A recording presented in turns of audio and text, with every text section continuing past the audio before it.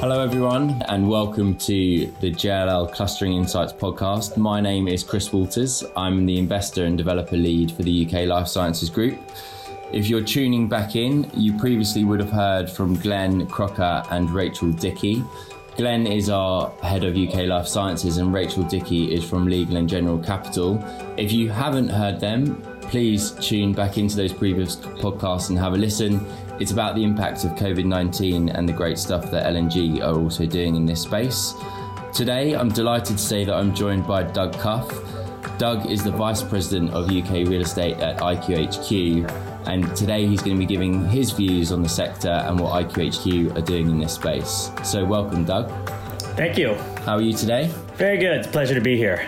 Good. Well, thanks very much for joining. I think just to kick off, for those that haven't heard of IQHQ, could you give us an elevator pitch style response, if you can, about who IQHQ are, what they do? That would be great. Sure.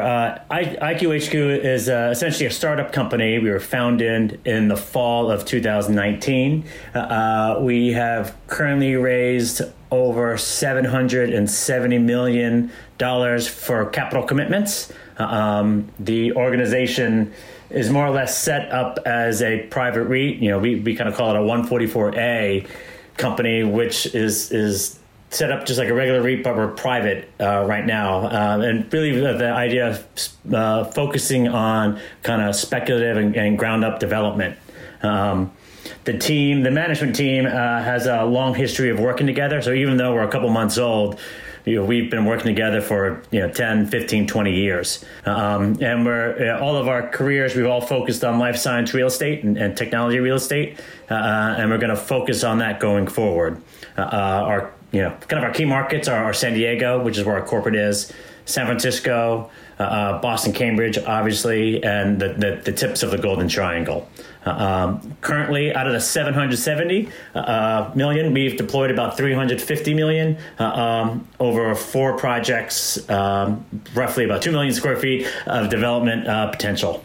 Great. And so the $770 million and sort of the nature of the projects, is it predominantly development-led projects that you're looking at, or are you also looking for income-producing assets as well that you could repurpose or refurbish? We are very opportunistic. So the majority of it right now is focused on really that ground-up development. But however, we have 2 buildings in our portfolio now that has tenants and income in it right now. And one is more of a vacant building, which we're trying to lease up, and the other is a we'll eventually knock it down and rebuild it. Yeah, no, that's great. And, having that, as I said, having that wealth of experience behind you has got to be beneficial. And you talked about the capital that you've been able to raise and the fact that some of that's deployed already. But what are the key things that you look for when you're looking for an asset without giving the game away to anyone else that might be listening to this podcast?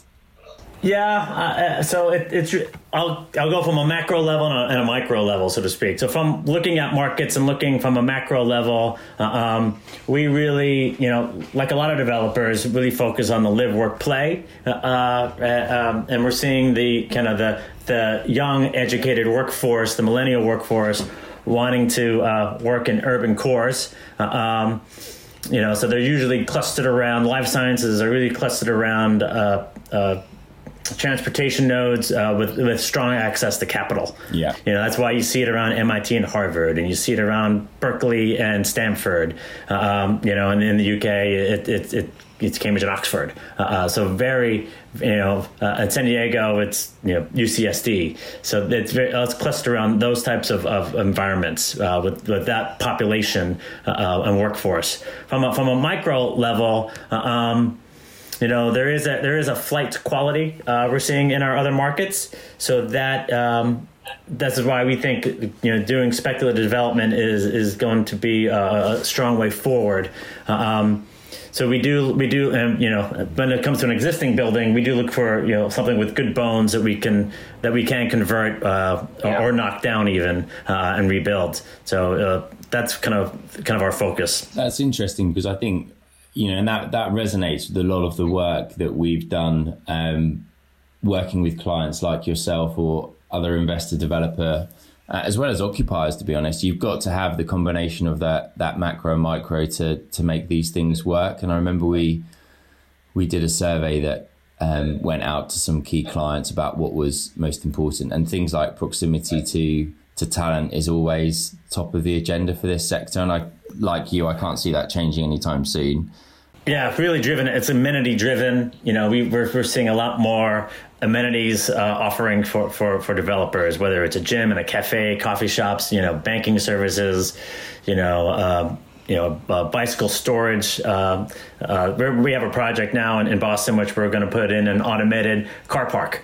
So you drive your car and you park it, and it the computer kind of parks it for you. So yeah, it's a very dynamic and changing market. And you mentioned MIT and Harvard. Obviously huge organizations, big anchors for that region in terms of drawing in growth around the sector. There's an obvious question which I think comes up between comparing the US and the UK markets, particularly in terms of how mature the US is in comparison to the UK. Just from someone that's obviously been involved working on both sides of the pond and is based in the US, but I know that you've worked a lot in the UK. What do you see as those major differences, or what have been the key drivers behind those differences between the UK and the US? Well, the biggest thing is scale. So Cambridge, Massachusetts, which you could argue is the ground zero for all things life sciences. And it has two major universities in it versus Cambridge and Oxford have one in their town. Yeah. Cambridge in Boston is a big city with millions of people. Cambridge has 150,000. And the county has 500,000. So it's a scale is kind of the big driver, I think. And MIT, they were really, I think, the kind of the springboard to really driving forward the cluster in Cambridge, Massachusetts. They were kind of the first to allow their researchers to do commercial enterprises from their their research benchtop. And so profit wasn't a bad word for MIT. And so they were able to basically, if a scientist had an idea, he could commercialize it, and MIT didn't have a problem. Usually what they would do is, if something was discovered in their lab, they want some equity stake in the company going forward. And then as the company would move out of the MIT lab, they needed to go someplace. And at that time, this is in the 70s, and at that time, the zoning laws were being rewritten to accommodate that kind of growth out of MIT. And so it took a long time for the cluster to get to where it is today. And so when I know Rachel Dickey compared the two in your earlier podcasts, and now that it feeds upon itself, and that's true, but it wasn't always like that. Kendall Square and Cambridge was a place, it was not long ago that you just didn't go to. It was very unsavory, and today it's much different. So it just took a long time, and then it began to feed on itself and grow relatively quickly.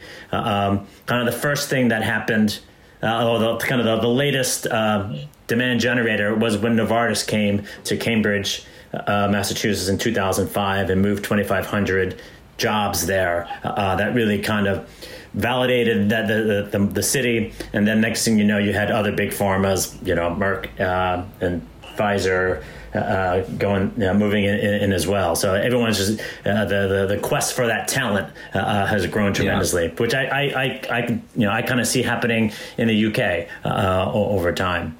When you look at the UK, from what I've read and what I've studied, it's just a little further behind. They do have some. You think about it, they have some amazing products that have come out of the UK. You look at Humira, and you look at Watson and Crick, discovering the DNA. So the science and the quality of science I would say is equivalent. But it's just it's kind of more science led and science driven than real estate. I think it was really telling to me. I was having a pint with a friend of mine at a pub in Cambridge, and we were talking about this in general, and he actually said that it feels like Cambridge, Massachusetts was a cluster built around real estate, and Cambridge, England is a cluster built around science. That is interesting, and always good to get an anecdote out of a visit to the pub, I think. So you always do our best thinking there, I think.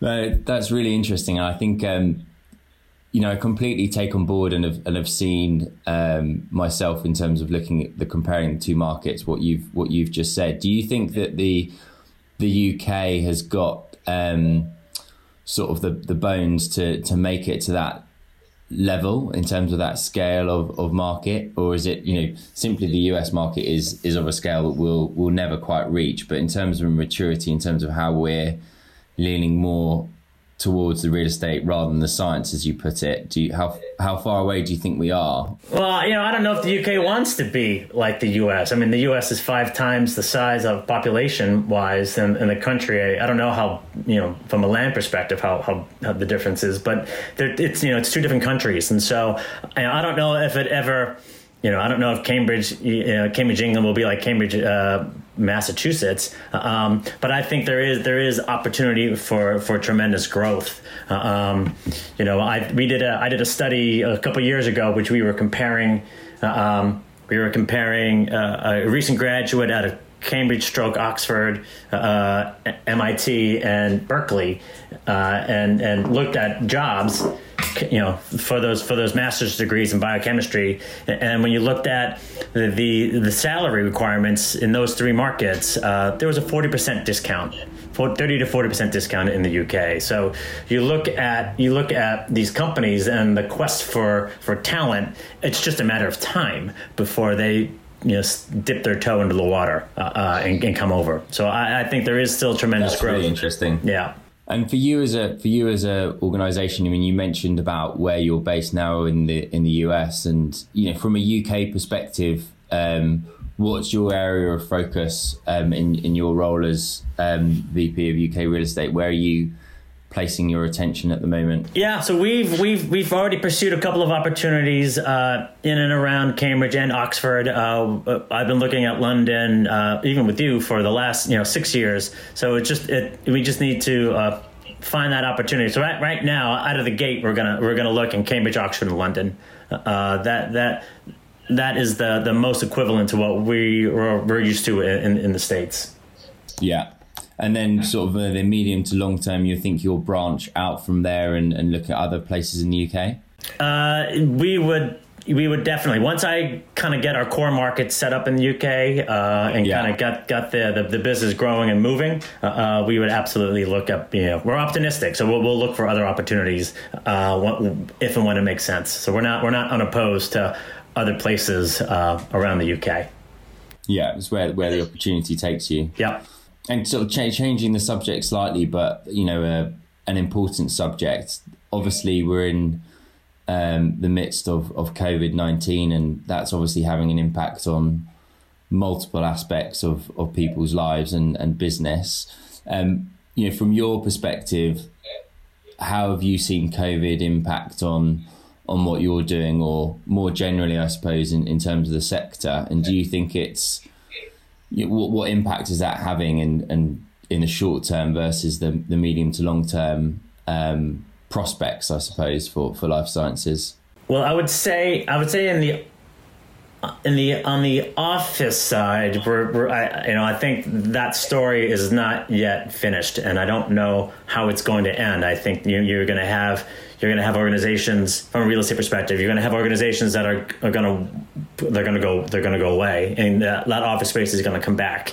So I think you'll definitely see and I think other companies are going to look how they utilize office space and what is the best footprint and how they want to utilize it in the work from home strategy, which has now, I think, been validated from many sectors and from many organizations. I think what we're kind of seeing in Boston, at least, is more and more entrance into the life science space, and there are groups out there that are thinking, how can I convert my office into lab? That seems to be a very strong sector. We haven't seen any real hiccup in the lab side of the life sciences side of the business. It's still very strong. Demand is very strong. with social distancing, what we're seeing is companies begin to use their space differently, and in the sense that, they're, instead of jamming a lab full of people, they're now kind of changing the way they look at it and go to a shift. They're going to, there'll be a day shift and then a night shift for the researchers, because it's really, it's driven around their access to the equipment and the bit of kit that's going to do their experiment. So the demand, I think, still will remain steady. And what we're actually also seeing is kind of a drive to bring back manufacturing into the States, so that we don't get, the supply chain is not reliant upon another country. And so we're seeing more and more manufacturing requirements, particularly around PPE type stuff in the suburbs, to your lower cost point space. So we're seeing that as well, which I think you'll see. I think both those points kind of will resonate within the UK as well. Yeah, no, they definitely do, and it's interesting. I speak to our colleagues globally quite a lot around life sciences, and they're saying exactly the same thing. We're seeing it across different countries and regions as well. And I think, what you're seeing on the ground in terms of that demand prospects still being strong, and there's still being a lot of activity in the sector. We're seeing that as well. And in terms of looking forwards for IQHQ and the sector as a whole, what do you think we need to do, either as a sector, as sort of a business community, to help this life science market continue to grow and expand in the UK? And is there anything that's holding it back at the moment that is preventing that growth, do you think? So I think when you look at this quest for, there's two things I think which are related to real estate but not specifically tied to real estate. One is transportation, improving the transportation nodes in and around Oxford and Cambridge. I think London's transportation network is amazing, so I don't think you need anything there. But getting people to and from the south side to the north side of Cambridge needs to improve, as well as with Oxford as well. And then lastly, it's access to capital. And the VC right now, you've seen the VC market in Cambridge, Massachusetts. They're renting space right next door to their companies and being fully involved in their organization. So as these entrepreneurs start new ventures and get access to capital and then move on, they want to recycle that. And so I think the VC sector really needs to help promote and grow that. But I think you're seeing a lot of SMEs coming out of Oxford, with OSI and with out of Cambridge with Cambridge Enterprise and CIC. I wouldn't be surprised if that continues to grow. Yeah, I mean, there's lots going on, and I think having organisations like you just mentioned supporting that growth is really important, and the VC funding in particular. And in the medium to long term, I probably, hopefully, am right in saying that your view on the UK market and the life science sector in general is a positive one, and it's one that you're investing in for the long term. Yeah, I'm very bullish, and I always have been. So I've kind of felt like the last 5 years there's been political uncertainty, so no one really knew where the goalposts were, which has kind of kept, I think, people nervous about it. And then after the election in December, we kind of had a pathway forward, and then COVID hit, which has put the whole world kind of all over the place. So I think once we get a good runway forward, you're going to see some amazing things out of the sector. Thank you very much, Doug. That's a great positive way to finish, in a very upbeat tone for the sector. Thank you so much for your time today. Really interesting to get your insights on IQHQ and what you're doing in this space. And look forward to catching up with you again soon. Thank you.